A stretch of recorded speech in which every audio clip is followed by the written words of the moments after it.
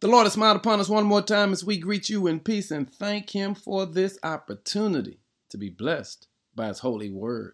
Our word for the day is, don't be selfish. In Philippians 2 verse 3 says, don't be selfish. Don't try to impress others.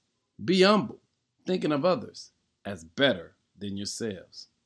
If we're not actively surrendering to Christ's righteousness for us on a daily basis, then we all are naturally falling back to our own version of self-righteousness.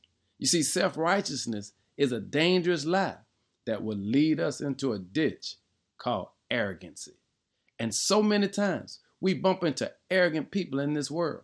That is because they're living a selfish, self-righteous life.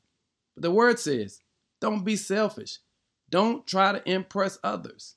Be humble and think of others as better than yourselves. You see, you've got to understand that working really hard to try to get God to like you is a fruit of self-righteousness. And what is that? It is the effort to become righteous before God by your own efforts. You see, self-righteousness is always defined by self. You decide what is right and what is wrong. And then you vainly attempt to define what is good enough to please God. Or more accurately, what's good enough to please you. But today, I want to call your attention to this word, because the word says, be humble. Think of others as better than yourselves.